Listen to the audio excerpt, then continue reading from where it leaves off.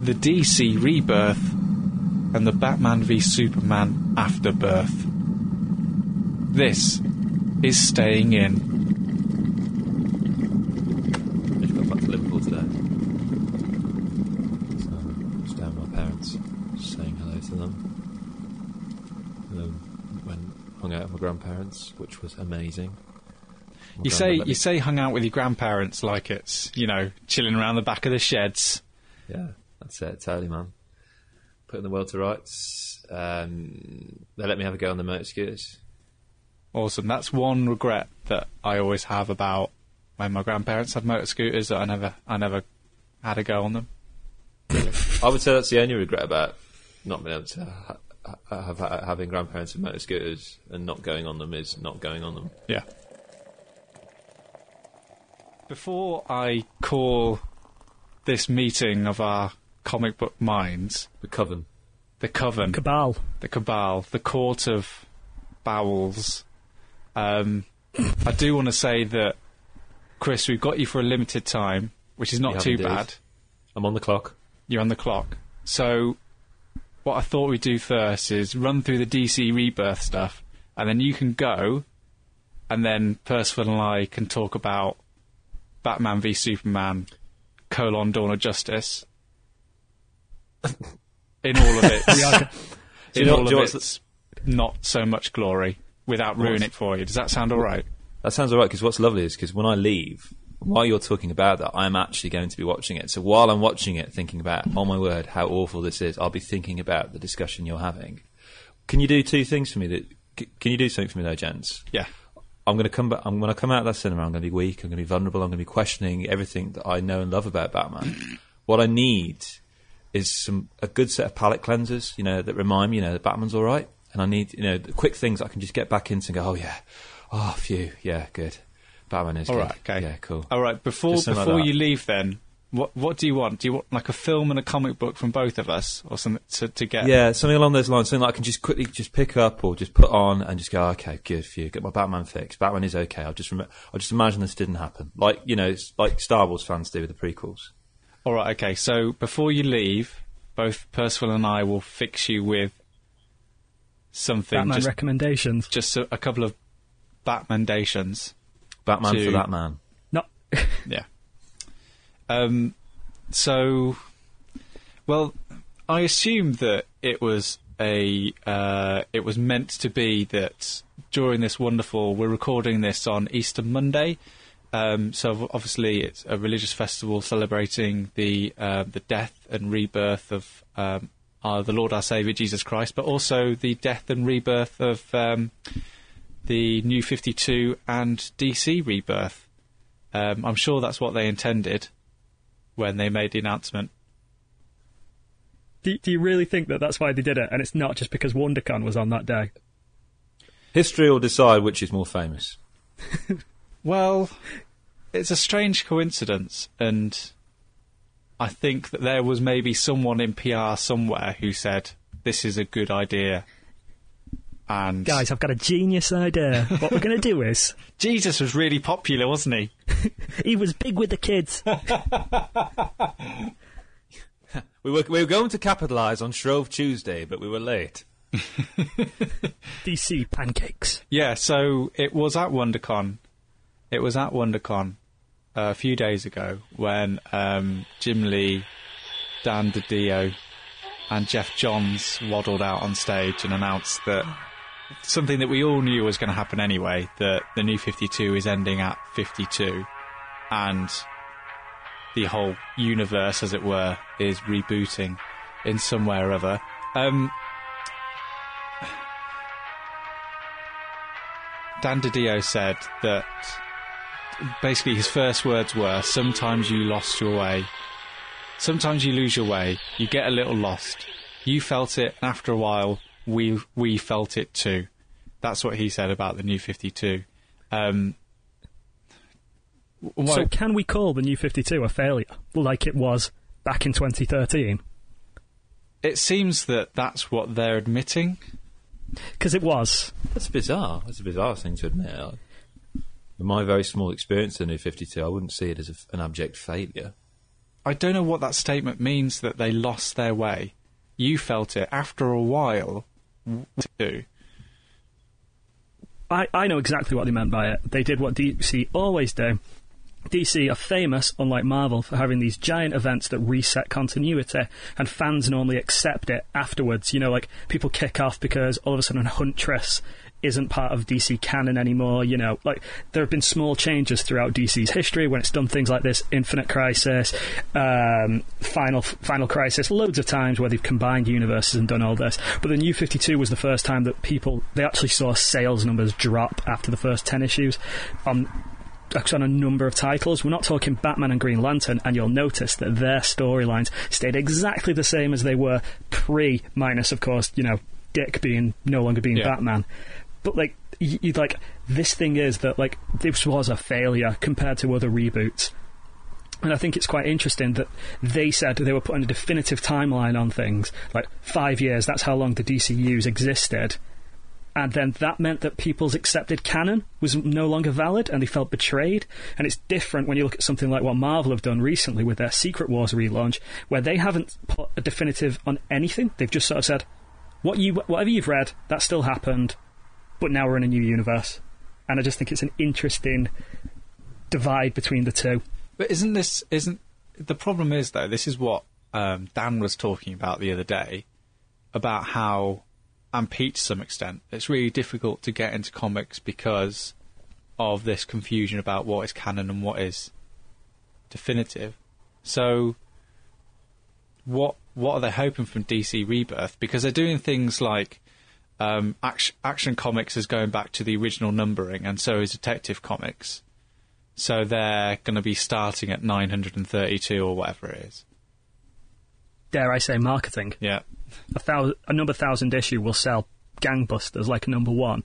And then, you know, Andy can say, we're the first comic company to ever get to 1,000 issues. You know, that's entirely what this is to me. I guarantee Spider-Man is right now, has renumbered. In about a month or two, we'll probably hear, we're going back to the original numbering. But why? Is it just all marketing? Marketing, yeah. Centennial issues sell better than non-centennial issues. I don't know why. They just always have, always will do. Number one sell better, 50s sell better. I think it's just as to reiterate what was said by Dan and P. It's just that finding that point of entry. If I look at the numbers 979, it's not. I'm thinking, oh well, I've missed 978 issues of this story, this epic story. I'm not obviously savvy enough to realise, as I am now, that actually the stories occur in arcs, regardless of their numbers. If you weren't there for issue 1, it doesn't matter. Yeah, you weren't there for issue 978.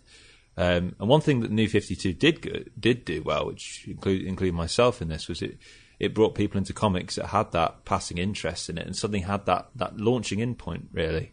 Yeah, it caught to actually start subscribing. New 52 caught me just at the right time, because I still remember going to visit you, Chris, in Exeter, and you giving me, you know, Batman #1, Scott Snyder's stuff, The Court of Owls and The Night of Owls, and that, because I knew I was starting something from fresh, that's how it grabbed me. So that they saw that upswing in sales with the New 52, and then they tailed off.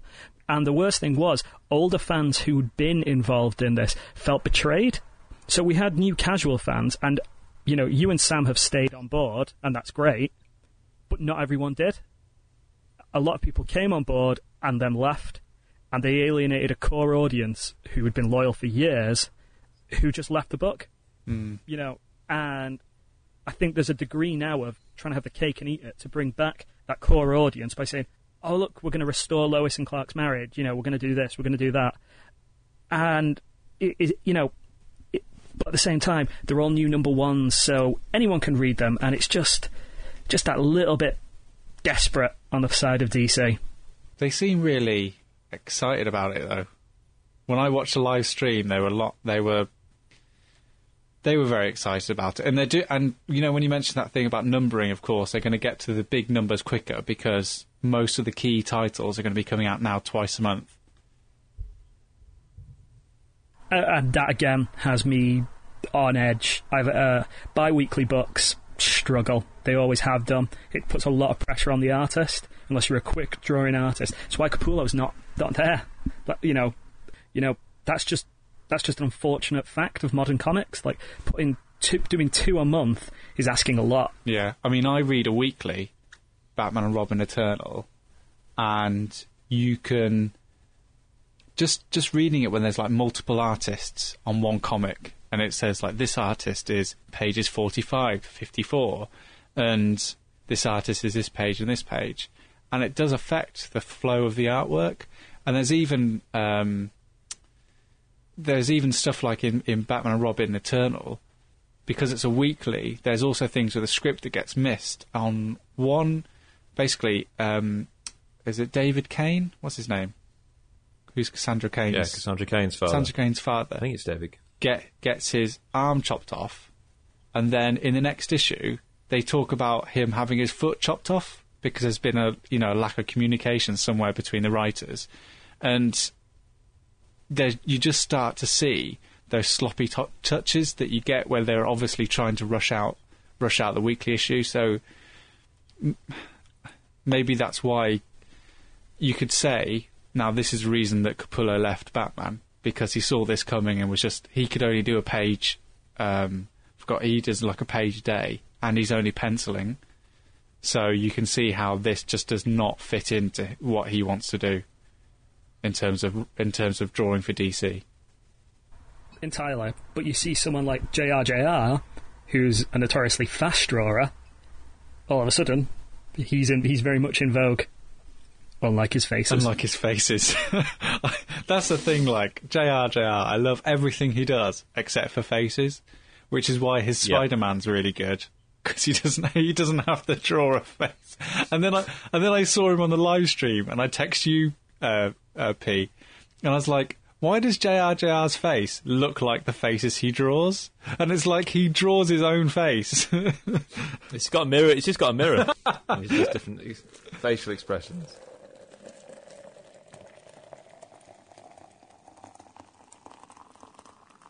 I guess we should go through some of there was lots of like writer changes and artist changes, and I've just picked out the ones that interest kind of me and the comics I'm interested in. So apologies if I don't mention anything else. The big story for us is obviously Snyder and Capullo are leaving Batman. Tom King, David Finch, and Mikel Janin are taking over. I mean, Tom King, I've heard a few interviews of him. He's a former CIA agent, and he brings a lot of that into the comics that he writes. For example, Grayson, turned Grayson from Nightwing into basically a secret agent, was his run on that, and he also wrote a lot for Batman and Robin Eternal. I'm not the biggest fan of his work, I have to say.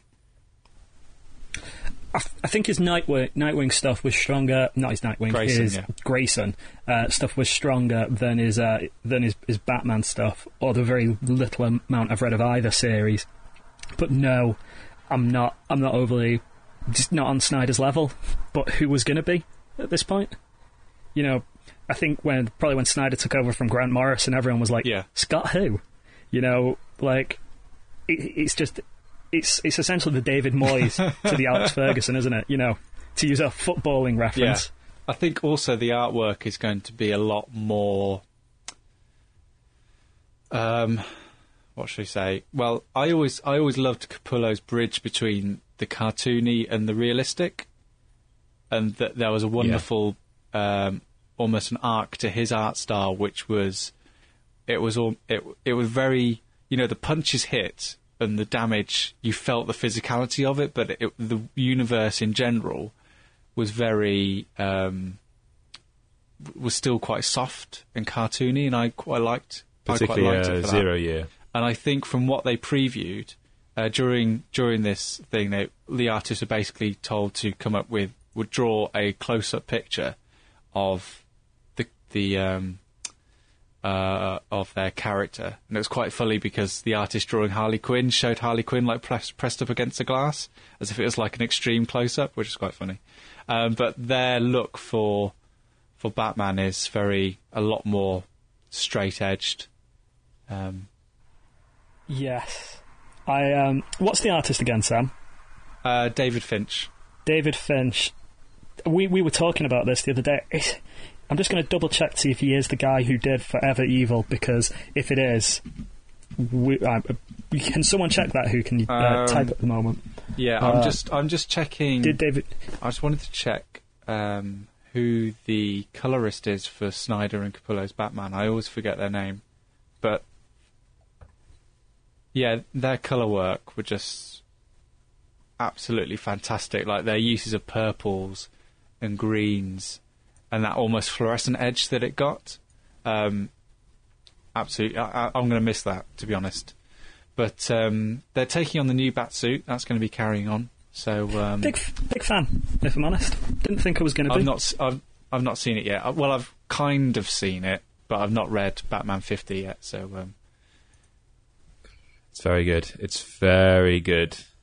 I was reading Batman. There was literally points where I was going, yes, literally shouting out as I was reading it by myself. Now, before this was announced, my thought was that James Tynion IV and I thought Francis Manapul, I thought those two were going to be going on to Batman. But we'll come to Francis a bit later, because James Tynion IV, Eddie Barrows and Alvaro Martinez taking on Detective Comics. Now, this was described on stage as a team book, and it's going to be featuring, spoiler, Tim Drake, Cassandra Cain and Clayface.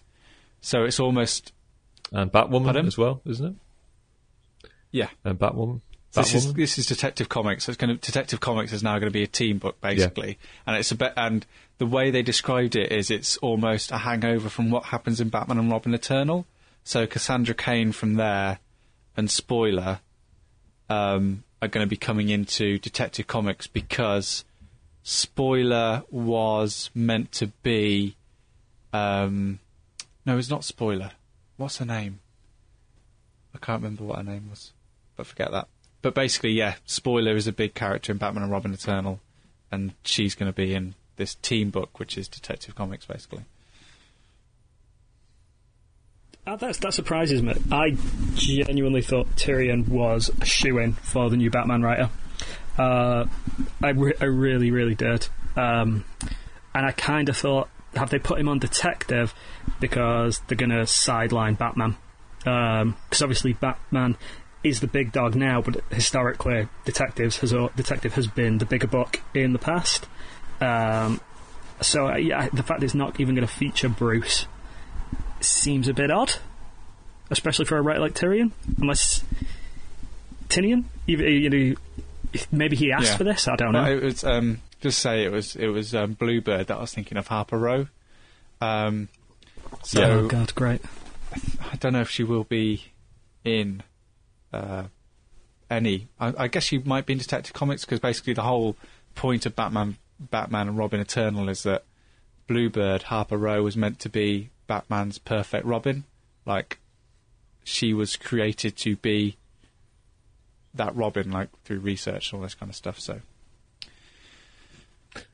I mean, in the photographs I've seen, with like the images I've seen from Detective Comics, I can't see her in any imagery. It doesn't mean she's not actually going to be in it, but from what I've seen so far, I can't see anything there. It'd be a shame. I'm not finished Batman and Robin Eternal either, so you never know. She could be dead for all we know.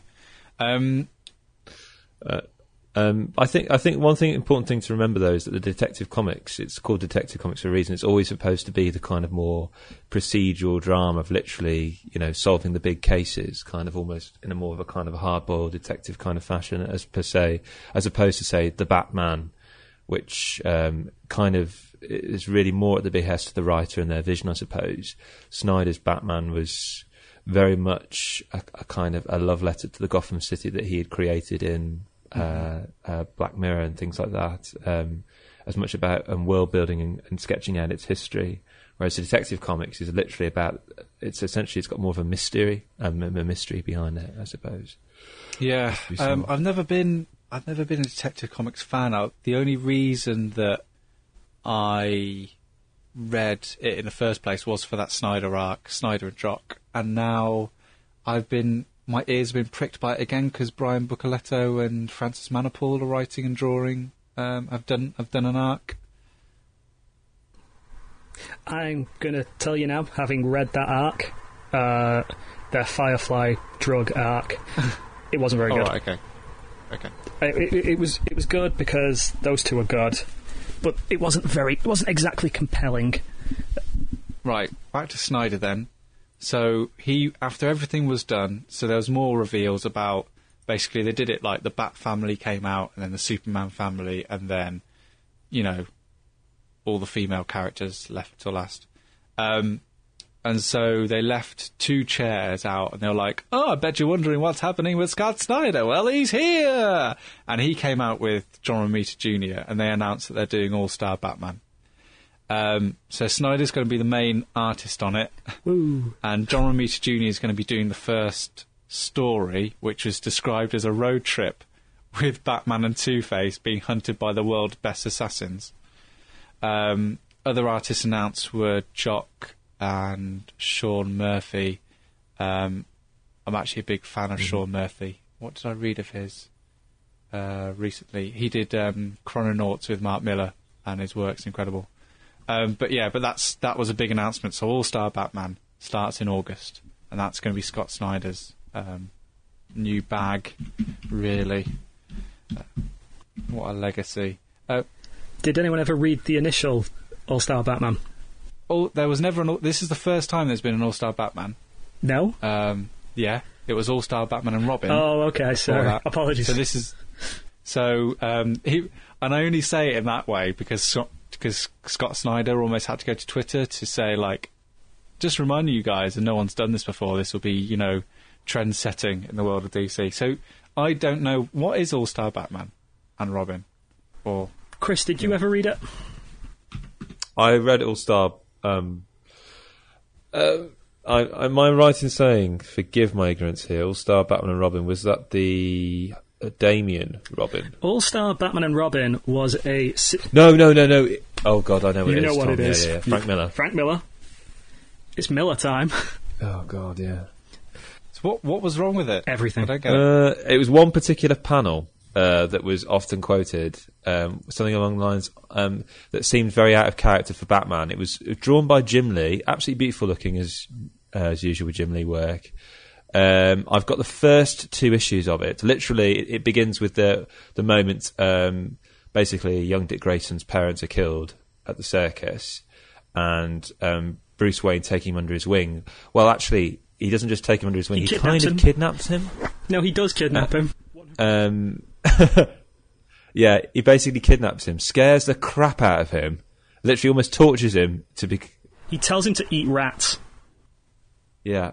Who Batman does? Yeah. Yep. And says that, what was the line he says? I am the goddamn Batman. Which was a panel that was often quoted. I remember that, yeah. I am the goddamn Batman. Hang on, I can try and bring up the panel. Here we go, I've got the panel here. So he's got young Dick Grayson in his Batmobile. I think his parents have just been killed. And so he's a little defensive. He's very hurt. He's very sad, very traumatized. He says to him, "Who the hell are you anyway, giving out orders like this?" Batman. "What are you, dense? Are you retarded or something? Who the hell do you think I am? I'm the goddamn Batman."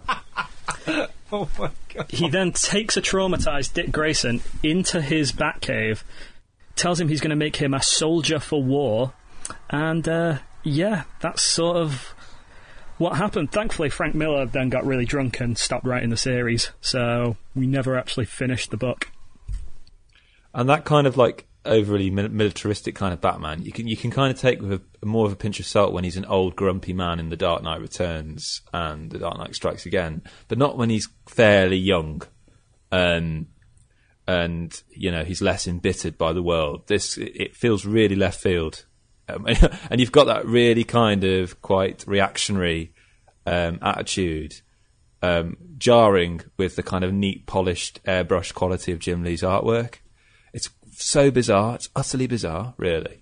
Well, hopefully, Snyder said on stage, he said that the reason that he was excited about doing it was that he was able to play with villains that he'd not been able to fit into his Batman universe. Okay. And so the sort of teaser image was had like Mr. Freeze on it, Poison Ivy, and Two-Face. So it sounds to me like this is his playground. Like he's come up with ideas that he's wanted to put into his Batman run, but for one reason or another, he's not been able to do it. Whereas I don't know if that's been studio pressure or just the way he works.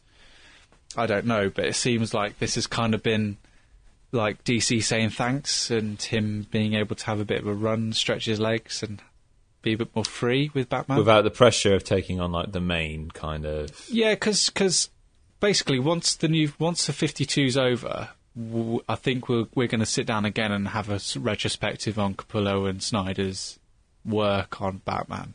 But in brief, there are points in it where you feel he is being pressured to meet certain... Stretched too thin. Stretched too thin, and the story's been squeezed in certain sections to make sure it hits, Batman's 75th birthday or the 50th issue. You look at something like Death of the Family, where he wanted a small self-contained event. DC said, no, we like this idea, we're going to force all Bat books to do it. Yeah. And then Gail Simone says, right, well, I don't want to write this book anymore. That hopefully with this he can do those stories and events that he wants to do without the pressure of, Detective Comics, Dick Grayson's currently in France, we're going to have to fly him back over, if you know what I mean. Yeah. He has... The other thing that was announced was he has signed an exclusive deal with DC, and I'm not sure what that means, because he has mentioned in the past that he's still got... Witches. He's mentioned that there is going to be a new Witches arc, and he still does American Vampire. Well, American Vampire is a DC print anyway. Oh, right, okay, fair enough. It's Vertigo. Yeah, it's Vertigo, and Witches is Image, isn't it? Yes. Yep. Then I imagine that we may be seeing Witches come over to Vertigo.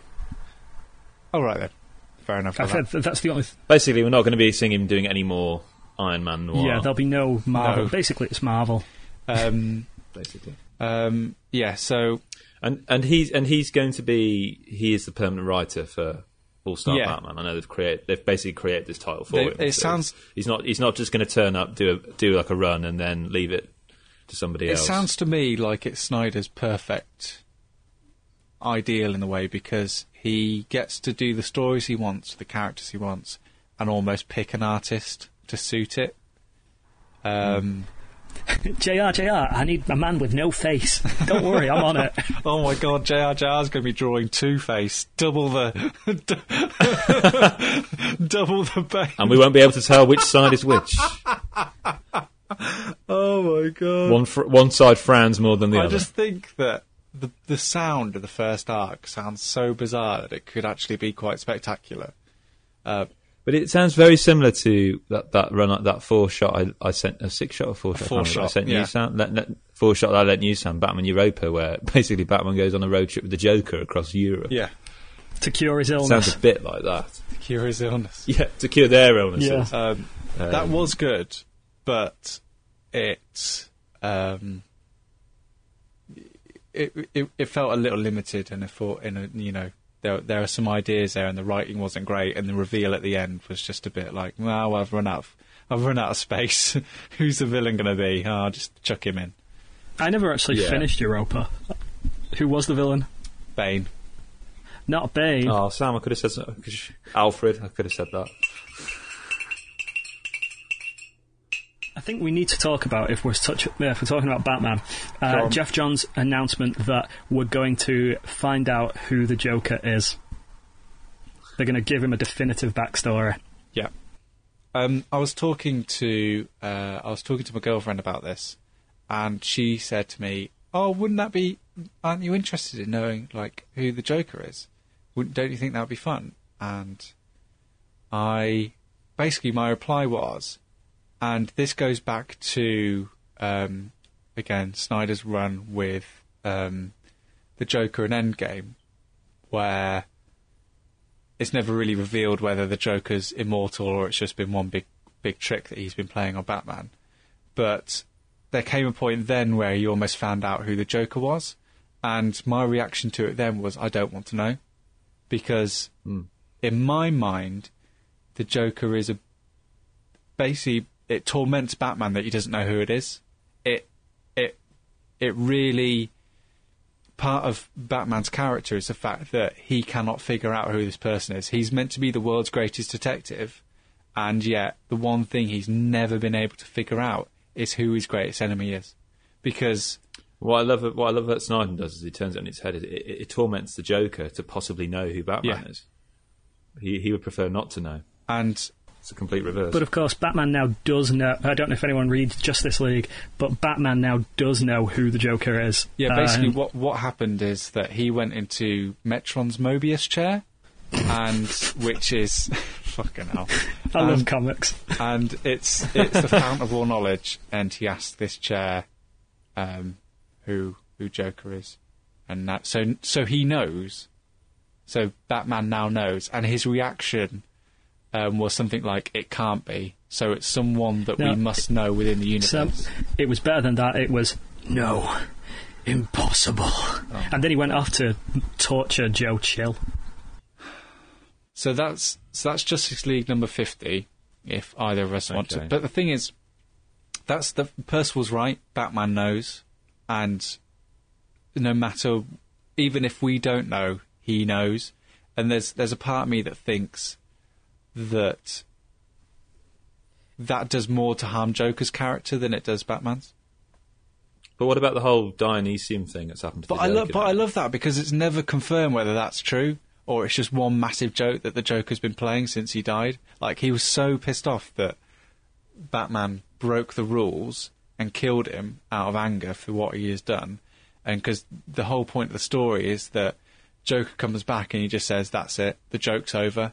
And it's almost like this is the greatest thing that he can play on Batman, is make him think that I've been in Gotham all this time, I know this city better than you.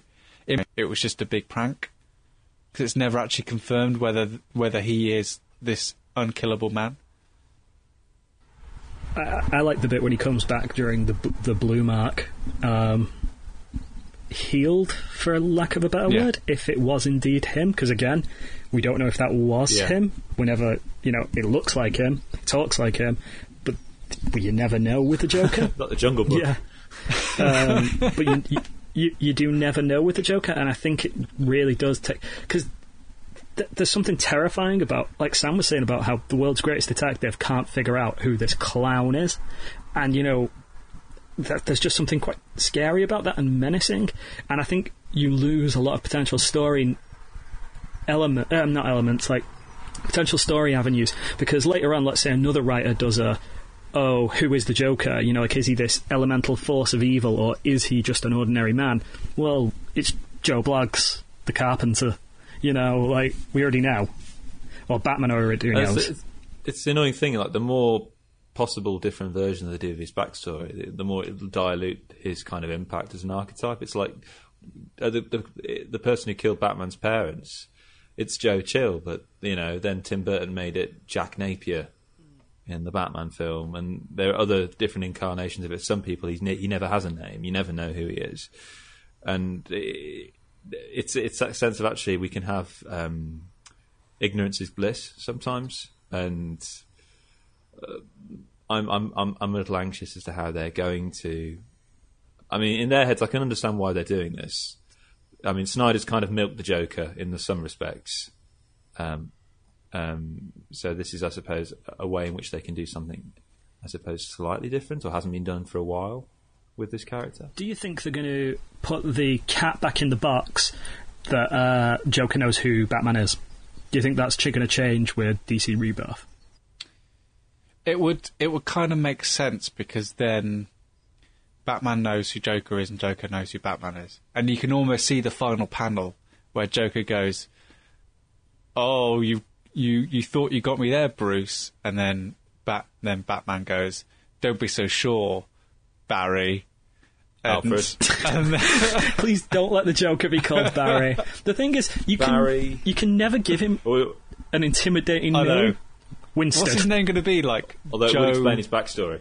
Kerr. Joe... Jojo. It's like really yeah. obvious. It's like the end of The Usual Suspects. He was here all the time, right in front of me. I think the way they'll do it is that Bruce finds out and we don't. I think that's the only way you can do it. But it's going to be revealed. It's going to be revealed. It's going to be terrible. This is what Jeff Johns unless said. they do what with the death of Robin, they get the public to vote. Who do you want to be the Joker? And everyone's still disappointed.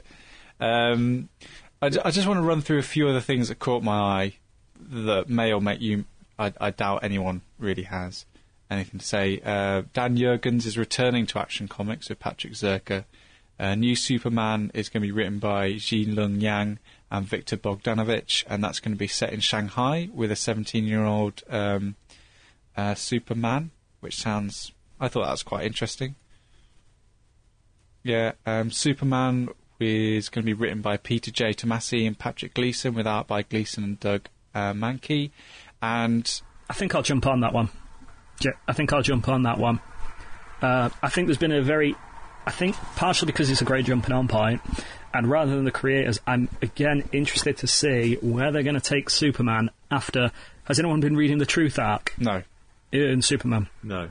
Basically, Lois Lane outed Clark Kent as Superman, and at that exact moment, Superman's powers just went with no explanation, and all of a sudden all his enemies knew who he was, and his powers were massively reduced. He was basically still super strong, but probably like Batman strong, not like Superman. And there's been a whole arc about what's happened and why did Lois expose him, and I'm wondering how they're going to resolve that, because his powers are back now. We've found out why they went, but where do you take Superman, who essentially has been cut off from Clark Kent? I think that's potentially an interesting storyline. And a new book was announced, which may or may not be coinciding with the new DCU cinematic universe, that is, and it's called Trinity, and it's Superman, Batman, and Wonder Woman. And the reason I'm interested is basically it's written and drawn by Francis Manapul, and with some additional art by Clayman. And the image that they showed at WonderCon was just incredible, and I love Manapul's art and his writing, and maybe this will set the groundwork for future Justice League movies, or, interactions between the three main characters. I don't know. I know we can't talk about it, Sam, because Chris hasn't seen it, but I don't hold your breath. Because Francis is quite a funny writer. Yeah, he is. And you know what the funniest thing is, Sam? What? Do you bleed? Do you bleed? Because you will. Okay. And he does make him... Bye. Remember, lads, we've got 15 minutes. Oh, right, okay, yeah, I'm thinking of it. Oh, right, yeah. I'm thinking of it. I think I've got some. So that's kind of the things that took my eye. There's new comics coming out and all this kind of stuff. It's it is a massive deal, but it's all going to start on the 25th of May with an 80-page issue called DC Rebirth #1. For whatever reason, why would you number it? And just in case they do a two. And I felt that this is a massive gesture, and if it stays like this, it'll be a magical thing, but I don't think it ever will. All comics now, no matter length, size, or prominence, are now $2.99. About £2.50, $2.40 are they sold over here? I think it's great, and you've not bought it yet, Sam, but Chris, when you went into your comic shop and picked up Batman 50, and they said, that will be £4.75, please, did you nearly do a double take? Yeah. Yep. But then it is quite a sizable issue. It is, but I think if you ever cross over that £5 limit, I might as well wait for the trade. And so I think this is great. Yeah, you're pretty much... it's only because I'm a completionist, and I've got all 50 issues in total, really. That's the only reason why. In fact, funny story, when we were at the Comic-Con for your birthday, Sam, the guy there wanted to buy my first issue off me for like £30. Oh, yeah, I remember you telling me that, yeah. Get more. It's weird. Get more for that on eBay. Well, I wouldn't sell it anyway. Yeah. I mean, I haven't kept them in No, mint condition. you haven't actually. Well, the thing about the $2.99 thing, I think it's great, but you've got to remember as well that they're all now coming out twice a month. so it's kind of course. I do kind of wonder what the shops are going to think of this, because they're obviously now banking on they'll take a drop in revenue because comics are less, so they're banking more and more of the quality of the product rather than the actual, because if you're just buying something once a month and it's usually the big marquee items like Batman and Superman, they're $3.99. Were they around that? Around that, yeah. The Batman and Robin Eternal, the weekly, was $2.50, I think. So that was about £2.20. So that was a manageable thing to buy every week. It's a big commitment. But obviously the retailers, I think, are going to have a big reaction to this, because it relies more and more and more of the quality of the product. And I wonder whether there might be a bit more of a retail backlash. I don't know whether they'll put trade paper prices, will there be less sales on trade paperbacks, or and more sales possibly on digital kind of comics. I think it'll be nice to see maybe with this as well if DC could step up their trade paperback production from whenever they feel like it to Marvel's model of 2 weeks after the arc finishes. Or even better, Vertigo and, Image's model of when the last issue is released, so is a trade paperback of an arc. Yeah. It's just, they must lose so much money, and so often I go in and it's like, I wonder if they've got volume 5 yet of The Flash. Nope, still on 4. They've only just released the paperback version of Superman Unchained. Jeez. Wow. There's something needs sorting at DC. It really does. Well, hopefully this will. I don't know. We'll discuss it on this very podcast when things happening. So, I guess before we lose Chris Darby, what are we committing to anything straight off the bat with this? I'm gonna jump on. I'll stick with Batman. Yeah. I'm not interested in Detective, even though I know it's a bit of a shame, but I don't follow people who aren't Bruce, essentially. I may pick up the trade if either of you recommend it. I'm not picking up Detective. I'm gonna jump on Superman. Okay. You heard it here first. Yeah. Probably Trinity. I'm definitely jumping on Trinity. I'm jumping on Trinity. We've not discussed it, but I'll definitely be. Oh, Batman All-Star definitely. Batman as well, and I'll same. And I'll definitely and I'm going to pick up the Flash as well. Christopher Darby, tonight you are going to see Batman versus Superman: Dawn of Justice. I know. I'm going to endure it. It's going to enjoy you, I think you'll find. Or weather it. So, when you come back, you're going to be angry. I am.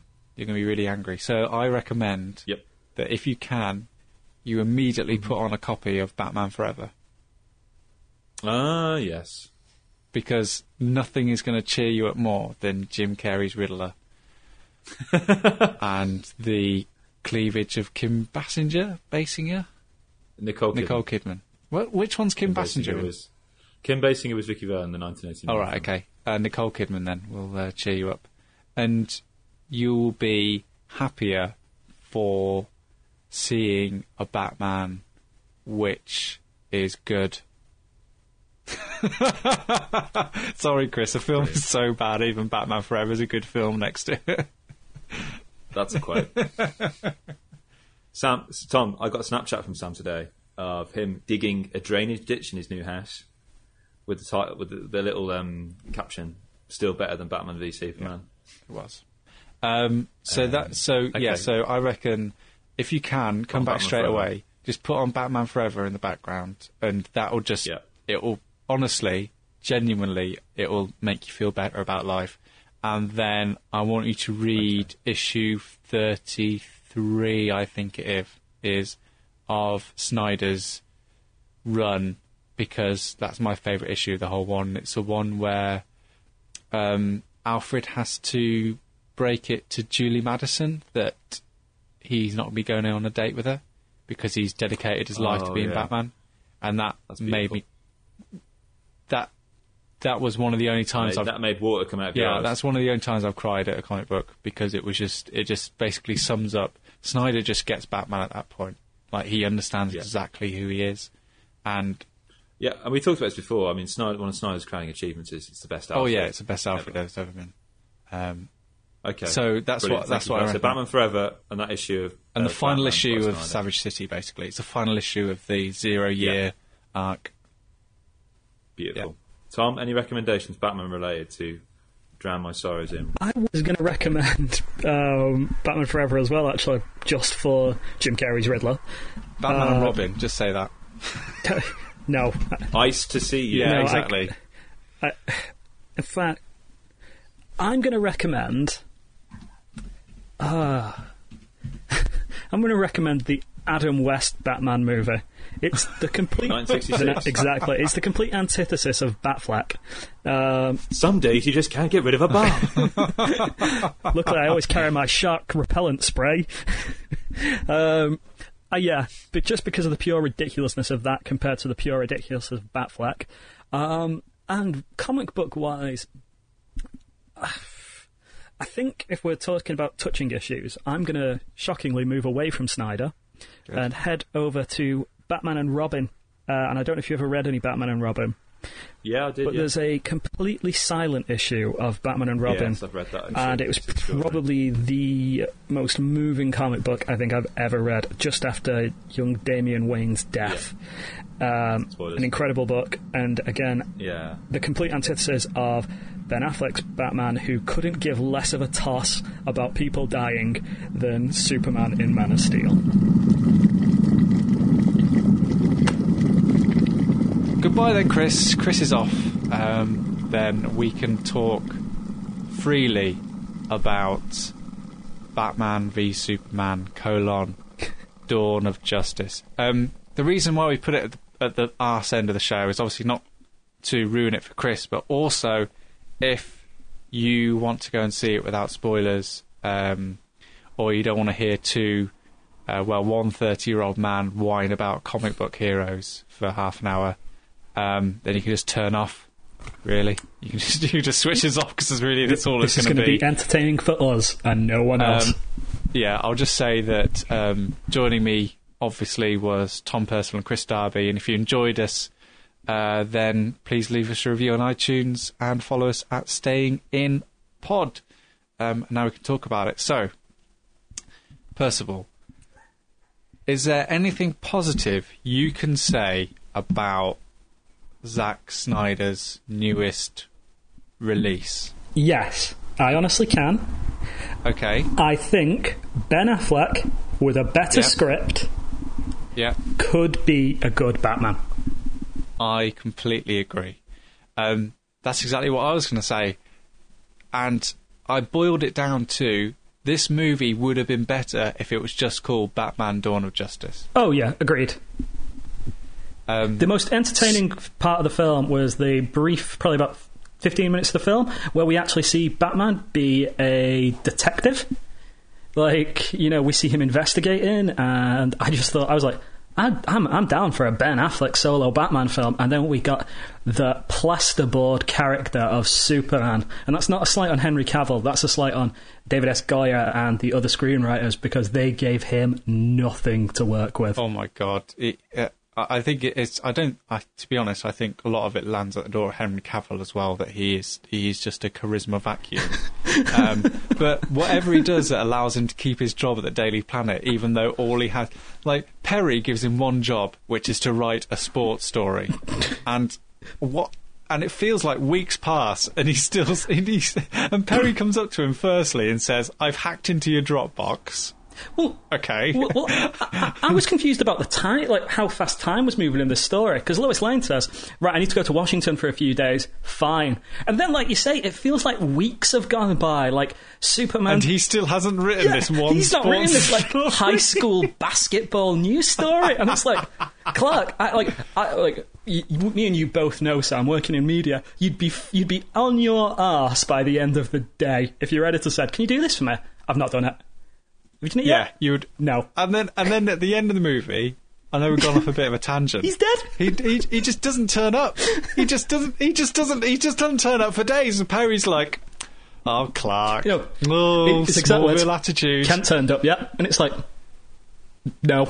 Oh, fair enough. Can we just say as well about Perry White, of all people? Yeah. Like, so Clark Kent comes, I've got this really interesting story about this bat vigilante, and he's like, I'm not interested in it. Why? Because I'm not, all right? Because it moves the plot along. Because the script says I'm not. So, positive. I have another one. Okay, can I just talk about Batman first? Okay, yeah, of course you can. Sorry. That there is a good Batman film in this film. And I think there is one scene in particular. Basically, all in all, I think on interpretation, and I emphasise that point highly because I'm a big Batman fan, on interpretation, there is an idea here that is really interesting and should have been explored, that we are with a Batman who has been fighting crime for 20 years, we get told that a number of times, and is on the edge of madness.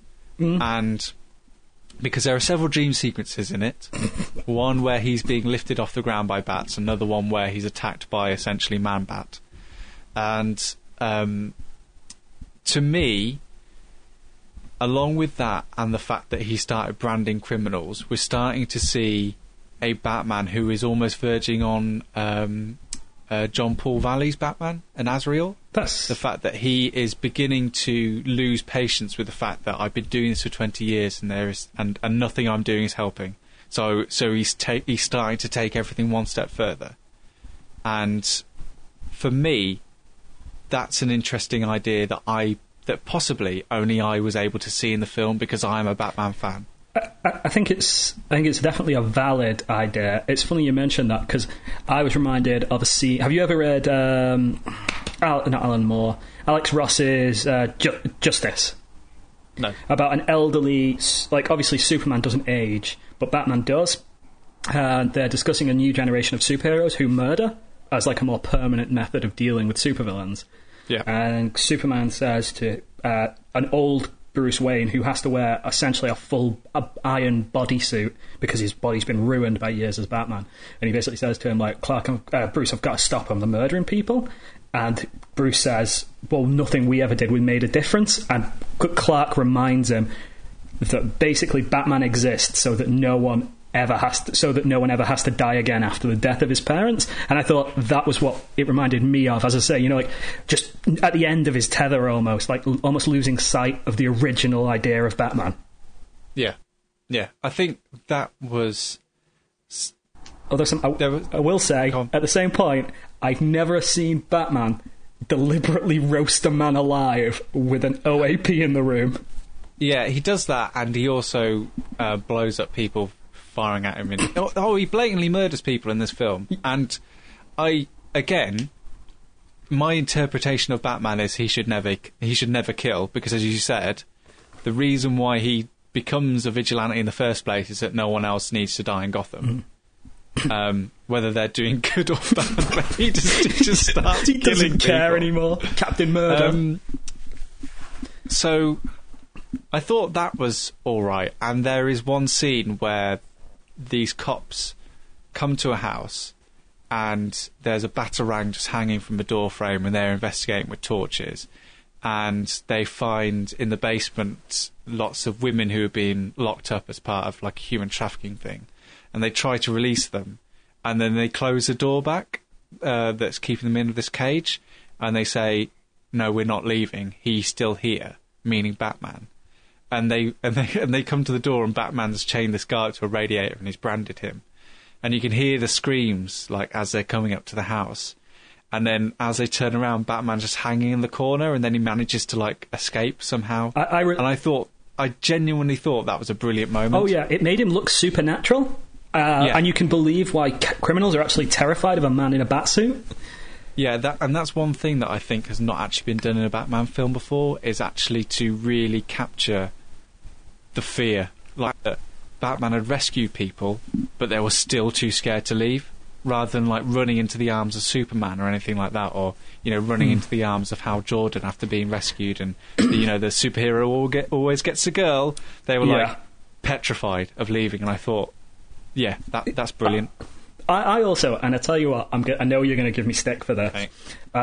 So there's a terrifying montage at one point of Superman saving people, but looking really bored while he does so. Well, he looks bored throughout the whole film, but go on. But that moment when he's like, there's the flood, and there's the people stood on the roof, and he's flying down, and they do the bloody hand of God thing, like reaching down. I actually thought when that woman was crying and looking up with tears. Sorry, my dad just walked in. All right. I thought that moment was good, effective in the film of showing that like people are starting to see Superman as a god. Unfortunately, it was ruined by the fact, as I say, that Superman looked so bored while he was doing everything in the film. It was a genuine theme with the film that they have lost sight of who Superman is, to the point that even his own mother, not his real mother, but Martha Kent, says to him,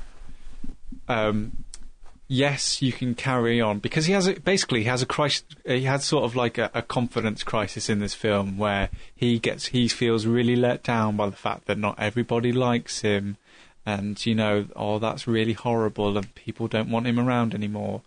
And so he goes to Martha Kent and basically asks her, is what I'm doing is right? And she says, you can either be the saviour of humankind and do what your dad taught you about, standing up for the American rights of people and, being a good person, or you can be a dick. Can I just say, though, that Jonathan Kent did not teach him to save people. He told him to let those school children drown. I have not forgotten that. And then later, I hated all the dream sequences. I think it worked with Batman because, as you say, there was that, strange intensity, sort of insanity with him. But when Clark visits the top of the mountain and just sees his dad and has a chat with him, like there were small children in the audience when I saw it, and they were just turning around and saying, "What's happening? Like, who's that? Why was he on top of the mountain? Like, I didn't get that. I thought it was just weird." Okay, so in terms of the greater context of the film, then personally, I felt there are a number of issues, and that is the general. What the film was trying to say was probably the biggest problem that it has with it. I went to go and see this with a friend of mine, and he's not a comic book fan. He's probably only watched The Dark Knight, doesn't read comics, hasn't seen Man of Steel. He came out of the movie not knowing what on earth happened, which is exactly what you're trying to avoid, especially when you're this early on in a movie cinematic universe based on a comic book series. This movie, before it was released, needed a Flash movie, a Wonder Woman movie, and a Batman. Yeah. You know what? You've hit the nail on the head. The scope of the film was colossal. It wanted to deal with so many things, and it failed to do a single one of those things properly. I don't think it set up an extended DC universe coherently. I don't think I got an idea of who Wonder Woman is. No. I, as a comic fan, I saw stuff that I recognised, but your casual moviegoer doesn't know that Flash can time travel. No. Or that he even was a Flash. He just turns up. He turns up, mumbles some gibberish to Batman, all of which is forgotten later on. It's not like it's something that he remembers in terms of what he's got to do. It's just setting up the dark side stuff. So, for those who've seen it, you know what we're on about. If you've not, basically the Flash tips up at one point. You don't know it's the Flash because you can barely tell because they are so reluctant to embrace that costume. It's like some mechanical armour. And then, anyway, he basically says, is it Lois Lane is the key? Yeah. Don't let her die. And then there's a scene later on where Lois is drowning, and Batman at this point is doing nothing because he does nothing in the whole climax of the movie, right? And I thought he's going to rescue Lois, and that's going to be it. And then Superman just rescues her, and I was like, what? What was the point of the Flash stuff? Oh my god! At that point, right? So I know it's really difficult to talk about this movie without also being tangential and not making any sense. But it's kind of the effect the movie has on you. In terms of setting up the DCU, what it does is tries to create a bit of friction between Superman and Batman. It introduces Lex Luthor, but at no point explains who he is, what he does for a job, or why he wants to do anything that he's wanting to do. Wonder Woman pops up, and Batman hacks into Lex Luthor's stuff and finds out Wonder Woman's been alive since at least 1914, and there are at least 4 other metahumans existing in the wider world. Flash pops up in a dream sequence, but which is never referenced to ever again in the whole entirety of the film. And then I read a movie review of this from Movie Bob, and he said, and the rest of the DC universe is explained by Wonder Woman sitting down and basically reading 4 press releases to the other characters that you haven't seen yet. Because this is genuinely what happens. Is that Wonder Woman sits down and opens up? Is it 4? It's 3 video files, isn't it? There's for Cyborg, 4. Aquaman, Flash, and herself. So there's because they didn't bother with Green Lantern because everyone remembers who he is. Yeah. So basically, there's this file that Batman finds, which has the 4 symbols on it, and Wonder Woman just sits down and watches a video of the Flash in action, a video of Aquaman, and a video of Cyborg, because apparently there's no other intelligent way of introducing these characters. And I bear in mind the fact that you just mentioned the perfect opportunity that they could have introduced Aquaman, where Lois is drowning. And how brilliant would it have been for, just a strange figure to save Lois, and people have gone, oh, who's that? What could that mean? What could that have been? That would have been an interesting move, but instead Wonder Woman just sits down. There's just so much in this film that, did you notice, just talking about Lois drowning again, how Superman is suicidal? He knows that kryptonite rock's at the bottom of the thing, and he just jumps in, and then Lois has to rescue him, and you just think, yeah. What? Talking also about Lois, is she is only in the film to be captured. And rescued. That is literally all Several she does. times. It's just a waste of Amy Adams and her talent. That is the only reason that she is in this film. Even on the end credits, her name is Lois. She doesn't need a surname. They don't even give her a surname. It's a travesty that she's kind of does the best that she can do. The thing is as well, at the beginning, Lois gets taken hostage by the warlord guy, who we later find out for whatever reason, Lex Luthor set all that up. I was expecting she's going to get out of this herself. That's going to be the twist, and we're all going to be like, I bet Superman's going to come, and he's not. And then he does, and it just plays out exactly how you think it's going to play out. Also, just that when Superman there's someone holding Lois hostage, and he basically he says, I can kill Lois before you can get to me. And Superman smirks. It's the one time he smiles in the whole film. And then flies full pelt at this guy and smashes him through the wall. And then later on goes, I never killed anyone. Yeah. It's like, yes, you did. I saw you kill that guy. Actually, I've just remembered a positive that is one of my other favourite moments of that film was when Superman does fly down and Lois is holding on to the guy's arm because he's holding a gun to his head and trying to pull his arm away from her neck.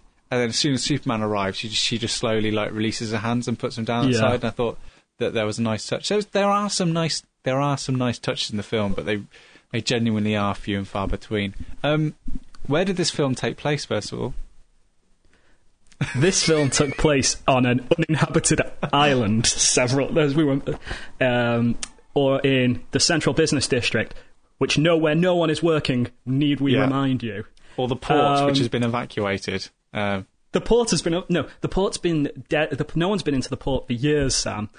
Staten Island has been evacuated, and the central business district, most people have gone home. So no one's dying in this huge collateral damage yet again. God,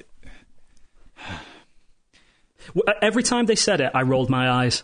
Because you only need to say it once, and then I'm like, right, okay. Yeah, in terms of how many things being mentioned more than multiples, the fact that Clark and, wouldn't I like to put those two together, or I'm bringing these two people together, and just like, the film does spend 2 hours bigging up a fight between two people who I'm not sure actually dislike each other.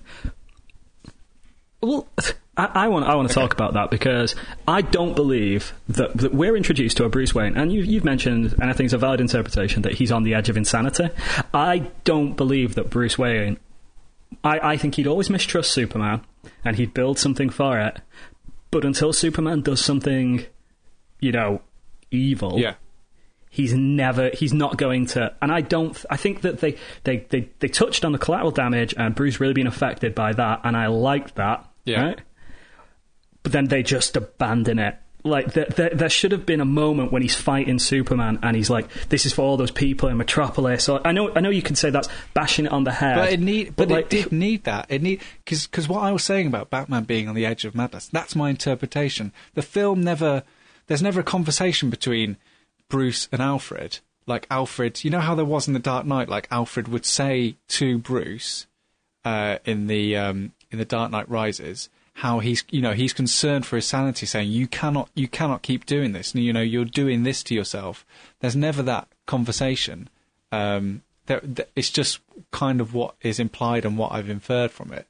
So there is never that explicitity in this movie, because they're afraid of... I don't know what Zack Snyder was afraid of, really, but there's just nothing.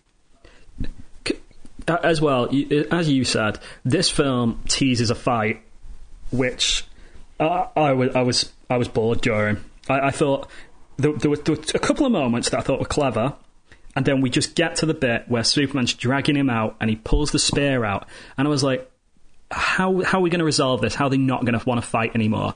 And then it's just, our mums have the same name. And it's like that Step Brothers moment of, did we just become best friends?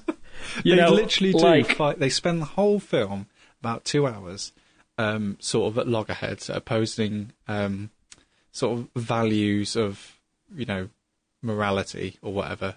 And then basically they share a mother's name, and that's literally what makes them the best of friends. And then there's a quote by Batman saying... He says, I've defended him my whole life, and now I need to protect Superman. It's just like, you've been friends for 5 minutes. No, best friends forever, son. Because they share the same mother's name. And then, of course, Jesse Eisenberg's Lex Luthor, who you could do a whole podcast on his own, using... Right, okay. So he puts General Zod's body into some goo with his own blood, and then just tells the ship, Kryptonian abomination. And it goes, all right. All right. And makes Doomsday, who... I thought they were going to keep Michael Shannon's character. So there would have been so when it, maybe it starts roaring and all of a sudden it starts talking and it's Michael Shannon. And you're like, oh my God, there's an emotional reason for me to care now about this. Or to give Superman, something to worry about, as opposed to just... an orc, what looks like a cave troll from Lord of the Rings smashing up the city. I didn't care about Doomsday. I just wanted that fight to be over, because I knew how that was going to end. You knew as soon as Doomsday came out, well, it'd be the Kryptonian spear. I was just tired by that point in the film. It should have ended with the upbeat note of Batman and Superman coming together, not the hideous way it ends. Which, let's talk about Jesse Eisenberg first, but then let's go back to the ending and how misjudged it is. Okay, so Jesse Eisenberg is Lex Luthor, and as I said before, it is never in any part of the film explained who he is, what he does, or why he's doing anything. Sam, do you not remember? He had a German dad who maybe hit him, he says in one line. And he kind of mumbles and witters his way through the film, and, is basically Mark Zuckerberg from The Social Network, but turned up a bit more. And he spends... I just don't know what he's doing in this film. Why does he hate Superman? I have no idea. As far as I could tell, like, he should like Superman. Superman destroyed the city, and he apparently rebuilt it. Like, he made a shite ton of money off Superman. Also, as well, they point out at one point that he doesn't do this for money. And they keep insinuating that he has some, like, god complex. But they never, like... It's always very much teased. Like, they're too afraid to say... He goes on a rant at one point saying, if knowledge is power, then why aren't... and then he stops himself. And I thought, ooh, is that going to be it? That, like, he's jealous of Superman's power. But then there's nothing. Yeah, there's it would have been nothing. interesting if he was jealous of Superman's power, then why not put money in goo to make himself powerful? Like, find out the secret to making himself... Because in the comics, that seems to me what Lex Luthor spends all his time doing, is trying to make himself an equal to Clark. Like, trying to make himself have the power that he thinks he deserves because he is so knowledgeable and well-read. But... Trying to prove that some alien... Like, because have you ever read Man of Steel? The idea behind that is that before Superman arrived, they called Lex Luthor the Man of Tomorrow. And then Superman arrived, and he got the name Superman, and he was nicknamed the Man of Tomorrow. And it drives Lex Luthor, like, insane with jealousy that he's an alien. He's not even human. And in this, he just talks about him like he's a god all the time, and makes references to himself being the devil. And it's just I never got Lex Luthor as a character. Like, he didn't do it for money. He didn't seem to do it for power. He seemed to do it like almost like the Joker from The Dark Knight, but just because he wanted to. The problem with the film is that this film is missing a film before it. It's missing that time that you get with Lex Luthor to understand why he's doing what he's doing, understand that he's an evil guy. In this film, he just turns up and he is villain. He is a villain. It needed a film where, Lex Luthor rises to power because of the money off what Superman's done, and you find out that he's a nefarious character, and you find out that he's evil and all this kind of stuff, but you get none of that. And this exactly. And for the same reason, it needed a film where you needed a Batman film which had Jason Todd in it getting killed by Joker, because that just turns up in it. You just have Robin's suit with "ha not so funny now" on it, or something like written on it. And the guy I was watching it with, he said, "What does that mean? Who's that?" And again, I imply from that, Jason Todd is Batman's biggest regret, make him go out and he gets killed by the Joker. That would have made a great movie. And you kind of watch this movie and you go, "There's a great Batman movie in here somewhere," and. No, Sam, you don't understand. We needed to rehash Batman's origin in the first 15 minutes because I'd not seen Batman's origins enough time on telly to know how Batman becomes Batman. That entire opening bit, with the Waynes being murdered, the funeral, and the blatant rip-off of Nolan's Bat circling, right? I was just like, if I'd have rolled my eyes anymore, they would have ended up in the lap of the guy sat next to me. Like, because I was just like, I know how he became Batman. Most people in this room know how Batman became Batman. How much more interesting would it have been to see maybe that Jason Todd moment, like a vignette of it, like 15 quick minutes of him failing Jason Todd. 15 minutes of where is Batman now? Instead, we have to wait probably at least 40 or 50 minutes before we see Batman even fighting anyone. Actually, no, that's a lie. We don't see Batman fighting anyone until the last bit of the film. Bit. We see him committing wanton homicide with his Batmobile, though. And that's it. Yeah, but you wait so long for anything to happen in this movie, and then by the time it does, it's... Because here is the thing. This is Batman v Superman. The whole marketing was about, whose side is you on, who you're going to root for. And for me... The reason why I love comics is that these are people who are doing things that you cannot attain, who are living a life that you can't, are facing odds that you never have a chance against. So you root for these people, and you're invested in them. And it's the same goes for this movie. There's people who are making this who have the chance to make something that I would never get the chance to make, and they're realising things on the screen. And you're meant to be... When you come out of a film like this, you're meant to go, wow, do you remember when this person did that, and oh, do you remember when they did that, and oh, wasn't it brilliant when they burst out of this, and then you thought the villain was going to win, and then they suddenly pulled out this, and that's a reaction you're meant to have to this kind of big blockbuster movie event. Not do you remember when Batman hit Superman with the sink? Get it? Exactly. But the thing is, when it came to the big fight, I wasn't even rooting for Batman. I wasn't even. At no point did it make me feel like you were going to root for anyone. And throughout that whole fight, I started thinking of Civil War, and I started thinking of how that's set up as there is a clear division between these two sides, and there is such a difference between the way Captain America is as a character and Iron Man is as a character. You, as a person, are naturally going to root for one or the other. But Sam, that's almost like that we've had 3 Iron Man movies, 2 Captain America movies, and 2 Avengers movies to see the friction slowly building between those 2 characters for us to understand why they might go to begin fighting, as opposed to this, where you get, as you say, maybe an hour and 40 minutes of build-up, and then you're just like, I still don't really know why they're fighting. I've never been so angry after leaving film than I was here, because it was...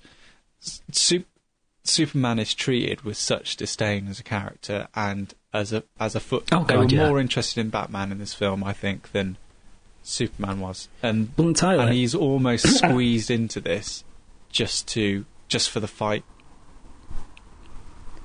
Well, like you say, I thought one of the better moments of the film was, again, talking about, I know we've been harping on about poor Henry Cavill's nothing to do and just looks bored the whole way through, but there's a really interesting bit where early on there's a guy in the Metropolis disaster who lost his legs, and we see him go to the government on the behest of Lex Luthor to testify against Superman. And I thought that would have been a really interesting moment to see someone confront Superman and say, this is what you did to me. But then he just blows up and he just kills everyone. And you're just like, and there is an interesting point there where Superman's standing amidst the flames of, everything. But he just has a chat to Lois Lane and he gets over it. There's just no... I'm fine with in that. this film, there's no cause and effect. There's no... He doesn't even ask what kryptonite is. He's not interested. He's just Batman gasses him with gaseous kryptonite, and it robs him of his powers. And there's a moment of brief shock on his face, and then there's no discussion of what was that, and then Batman says something snarky like your worst nightmare, or something like that. I just think I know everyone's going to jump on me for saying this, but I just think Marvel do it so much better than DC, and everyone who says, oh well, they were all they're bucking the trend and doing something a bit different. Yeah, they've done something different. But there's a reason why we drive on the left-hand side of the road, because it's safe and makes sense. This didn't make sense. It wasn't fun. I didn't leave the cinema thinking, I can't wait to watch Justice League. I was thinking, oh my God, I'm actually going to waste money on Suicide Squad. And our mutual friend who I saw this with said, I don't want to see Suicide Squad after that. Wow. He was like, DC's burnt all its bridges with me. I've got no interest in it. I also felt the feeling that, and before I went to go and see this, I read a really nice article from Justin McElroy, who writes for Polygon, and it's titled "You Don't Have to See Batman vs Superman: Dawn of Justice," and in it I read the same one. The last thing you can do is give the studio money and make them think that they're doing the right thing, and already I'm seeing that they're saying that it's broken box office records, and it's the biggest superhero film opening ever, with 400 and something million. It's insane. So but it does have the advantage of being worldwide release instantly. All right, I see. So it's not like Deadpool, which was a slow burner, released in different territories at different times. It literally had an overnight worldwide release. Okay, so basically there could be a very short tail on this. Well, I think it's going to be interesting to see now they've gone through all the people who pre-booked over the Easter weekend to see it, how it's going to fare in the long run. I don't think it's going to break $1 billion. Well, I went on a Saturday night, 9:00 showing, and the cinema was probably a third full. Yeah. And I think the message is already seeping through that the reviews are not good. Though I see so much in my day job, while moderating comments, see so much praise for this film. And you know what? If you enjoyed it and got something out of it, then fair enough. Then it didn't work for me, and I think that's fine. But I don't know quite what film they watched. Our frames of reference are, we are more attached to the source material than most people probably going to see this film. But I see all the time people saying, "Oh, if you like the comic books, then this is the movie for you." And it's like, it could not be further removed from these characters. Yeah. It's like you say, it's insulting to Superman. Batman, I can forgive this interpretation of Batman because I think we've come close to it in the past with Frank Miller's Dark Knight. And I don't agree with all the murder, but I can get over it. Different adaptations. Yeah. I just think that it's not the comic book characters. It's Zack Snyder's version. It's Zack Snyder's fan fiction. Basically, my feeling was Zack Snyder made this movie, and in the discussions, all he said was, "And then." Because that's the feeling of the movie you get, is that something happens and he just goes, "And then this happens, and then this happens, and then this happens," and you just feel the producers going, "Is there not going to be a callback to anything? We're not going to, reference anything, or just..."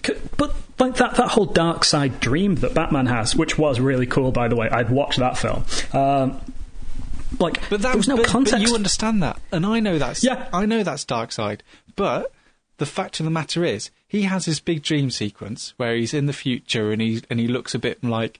He actually looks a bit like Zero Year Batman. Like, he does, actually, yeah. And he's got a gun and he's shooting guys, and then these people, this army attack him, and there's locusts, and Superman kills 2 people in the room with Batman. Then he wakes up and the Flash tells him some odd stuff. But the thing is, that's never referenced again. Like, you don't see him investigating Omega symbols, or you don't see him talking to Alfred about what on earth that dream was about or anything. It's just left to hang as if it's like some cool Easter egg, and, Zack Snyder's playing with your mind. Do you want to know my theory on why they didn't do it? Why we didn't get at the end? You know how Lex Luthor obviously knows Darkseid's coming because he irritates and does that ding dong. Ding. And I was just like, oh, shut up. Because if they'd have shown Darkseid, they would have been roasted for what's Thanos doing in a Disney movie? Yeah. Sorry, in a Warner Brothers movie. They're almost, playing with fire, picking Darkseid as the next big. They would have been better going with Brainiac or someone with that. They would have. Because Darkseid is just DC's Thanos. He basically is. Well, funnily enough, Thanos is Marvel's Darkseid, but... They came first. Just very quickly, because I'm very aware that we are getting short on time now. Superman's death. Spoilers. Okay. Misguided? Misjudged? So there are a couple of points in this film where Zack Snyder is directly referencing The Dark Knight Returns in different ways. So in The Dark Knight Returns, Superman averts a nuclear warhead and basically absorbs all its radiation and becomes on the verge of death. And in the comics, that's a really interesting moment because he kind of sucks the life out of all these plants. He's basically, by Reagan, I think it's meant to be, is subjugated and almost forced to protect America from these nuclear warheads in a war. And just America. And that's the reason why Batman is against him. Actually, no, Batman's not that against him. He's forced to fight Batman because Reagan is embarrassed by his vigilantism.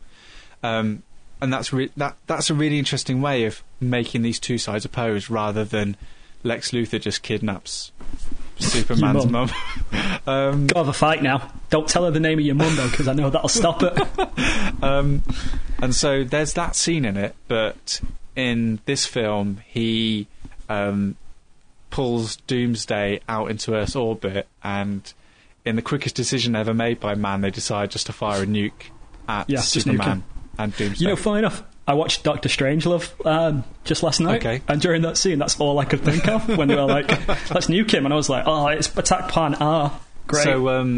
So what happens is Superman absorbs all the radiation and he's left dead, like hanging in the sky, but because he's in orbit of Earth, he's right next to the sun, so he just immediately comes back. There's no like, oh, he is near death, like there is in Dark Knight Returns. Like, his body's a little bit emaciated, but the way that Frank Miller draws him in Dark Knight Returns, he literally is just, my God, he's just a ghoul. He's like, and almost it's quite symbolic how he like sucks the life out of the earth to get back. Like he sucks the sunlight out of plants, basically. Anyway, and then the next direct reference to Dark Knight Returns is, instead of Batman in the grave at the end, it's Superman, and the soundtrack actually goes boom, then it goes boom boom, like those panels in the end of Dark Knight Returns where Superman's hearing Batman's heartbeat, which is interesting, but of course you can't do that because Batman doesn't have super hearing. Yeah, well, but bats do. Irony. And then the soil starts to lift off his coffin, and then you get the idea that maybe he is still alive, and you're just like, oh, sorry. But of course he is, because I know Justice League's coming in 2019. You know, thanks to the way movie marketing these days, I know what film I'm seeing on which weekend up till like 2038. Yeah. You know, like, I just thought, I thought Killing Him was just, because we know he's going to come back, and, you know, now there's going to be a Justice League, and I just think that, because the film was so dark and grim, if they'd have ended it on the note of, and I know we've said that this film's too busy and too packed, but they've already introduced these metahumans, if they'd, like, introduced the Trinity saying, we'll find them together, you know, something like that. So I know it's dead cheesy, but it's like, oh, well, now I'm excited. Instead it's Superman's dead and Batman and Wonder Woman are reluctantly off to find these people, like, and Batman calls them. Kind of like, oh, we should find them. And Wonder Woman goes, why? And Batman goes, nah, I guess we probably should. Something to do, isn't it? he goes, they'll fight. And she goes, how do you know? And he just goes, because it's just coming. Or something like that. And it's just like, just a feeling. And you're just like, great, can't wait for that. I have so much more to say about this film, like the weather in Metropolis being perfectly fine and they're absolutely bucketing down with rain in Gotham just across the river. Like, basically, I think we can sum it up by it just is a terrible. It's not just a terrible superhero movie; it's just a terrible film. Quickly, because I do want to finish this quickly. How bad is the product placement? The product placement is less bad than Man of Steel, but for anyone who's seen Man of Steel, it's still not great. I think it evidences how bad a director Zack Snyder is, because he can't subtly do it. So there's a scene where Amy Adams is naked in the bath, and she puts something on the back shelf, and the frame literally hangs on the Oil of Olay soap that she's got in there. For no reason at all, there's an image of Batman unveiling his posh car, and the frame, again, hangs on the Aston Martin logo. There's not, like, a clever way that the product placement is done. It literally just is, here's a product, here's how we finance this movie, and, yeah. I just, all the way through, like, Zack Snyder has no interest in directing dialogue scenes. Have you noticed? No. It's just two characters looking at each other. Yeah. Two characters looking at each other talking, and then when they get to the action stuff, that's when he gets creative. But the problem is, again, you're fighting a big cave troll, and I have no emotional involvement with any of the characters, so I don't care what happens, and it's just a jumble of colours and noise, and it's kind of what a headache would look like. Again, and I know this is referencing people who have been able to say better things about this movie in a better way than we can, but Movie Bob said it's just looking at four screensavers attacking each other. That's a brilliant way to put it.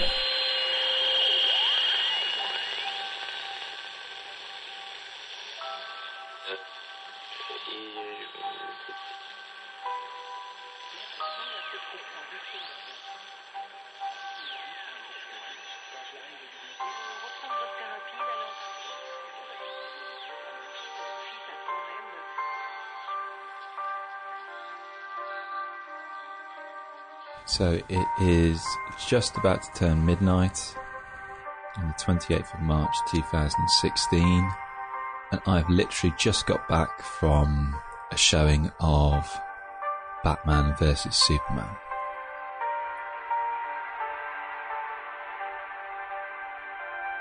I had a whole speech planned in my head where I would just make my review a description of the theatre, the cinema essentially.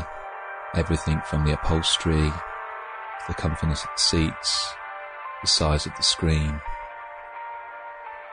to the quality of its bar snacks. But what was quite strange was that, thinking about everything I experienced in my 2.5 hour epic cinematic event, I didn't hate it. I was expecting to. I've been told by many of my close friends that this film would make me angry. If you're a Batman fan, Chris, this film will make you angry. You're going to be really wanting to calm down after you walk out. And perhaps what I feel is actually something worse. I don't really feel anything about that film. And that's not necessarily negative, it's not necessarily positive, it was just an experience that I underwent, and I've come out the other side of it. I mean, hearing just that phrase out of context, there's a myriad of different things I could be describing there, but that was my experience, really.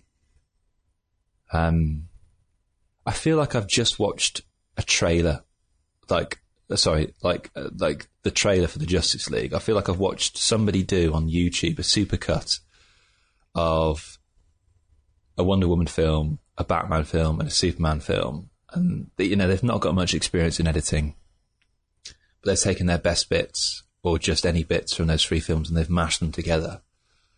I feel like I've tried to watch 3 films running simultaneously, and that's quite exhausting. But it also makes it something that's quite difficult to review by that same token, because, I mean, on their own individually, they could be quite an interesting concept. You've got a Superman trying to see how he fits into this world. And I really love this idea of not just the kind of just seeing explosions and then we kind of turn our heads to one side, bow our heads and go, oh, that's bad. Oh, well, never mind. But actually, he can't escape that. And the real world consequences of that were quite interesting to kind of watch. But there wasn't really much space for that to unfold because we had 2 other films to fit in. A Wonder Woman film, which was the smallest of the lot, but by far the one that gave it the most energy and gave it a fresh air. From what I saw of Gal Gadot as Wonder Woman, I really like her as Wonder Woman. That kind of, the qualities, the little things you'd expect when she gets punched and she's flown across all this destruction. She just kind of like shakes her head and goes, oh yeah, I'm enjoying this, and goes back in for another round. I want to see more of her, and I really am looking forward to the Wonder Woman film. And the Batman. I really like Ben Affleck, and I like his Batman. There just wasn't enough of it, really. And the meeting between the 3 of them felt forced. I didn't really get a sense of solidarity between the 3 of them. So whereas Marvel, we saw each of these characters individually, and we saw them meet, and there was all this weight of history behind them that we'd experienced with them. We'd been on this journey, and we'd watched that culminate in this wonderful meeting with Avengers Assemble. Here with the DC Universe, we've kind of got the reverse. And I can understand why they've done it, and I like the fact in some respects they've done it this way, because they're not trying to emulate Marvel. But by that same token, I do feel a little bit cheated out of that sense of being able to really work with these characters individually in a manner that we had with the Man of Steel. So yeah, I didn't hate it. And if I rank it in my top 10 Batman films, it's still bottom, it's number 10. But I didn't hate it. I haven't got any vitriol for it. I feel nothing. I'm not going to watch it again. I will not buy this film. I'm not going to buy the extended cut that apparently is coming out. What I will watch, though, are... I will go online and I will watch people's YouTube clips of the best of Batman, and that'll be it. And the best of Wonder Woman. I will not watch this film again. I'm glad I saw it, though.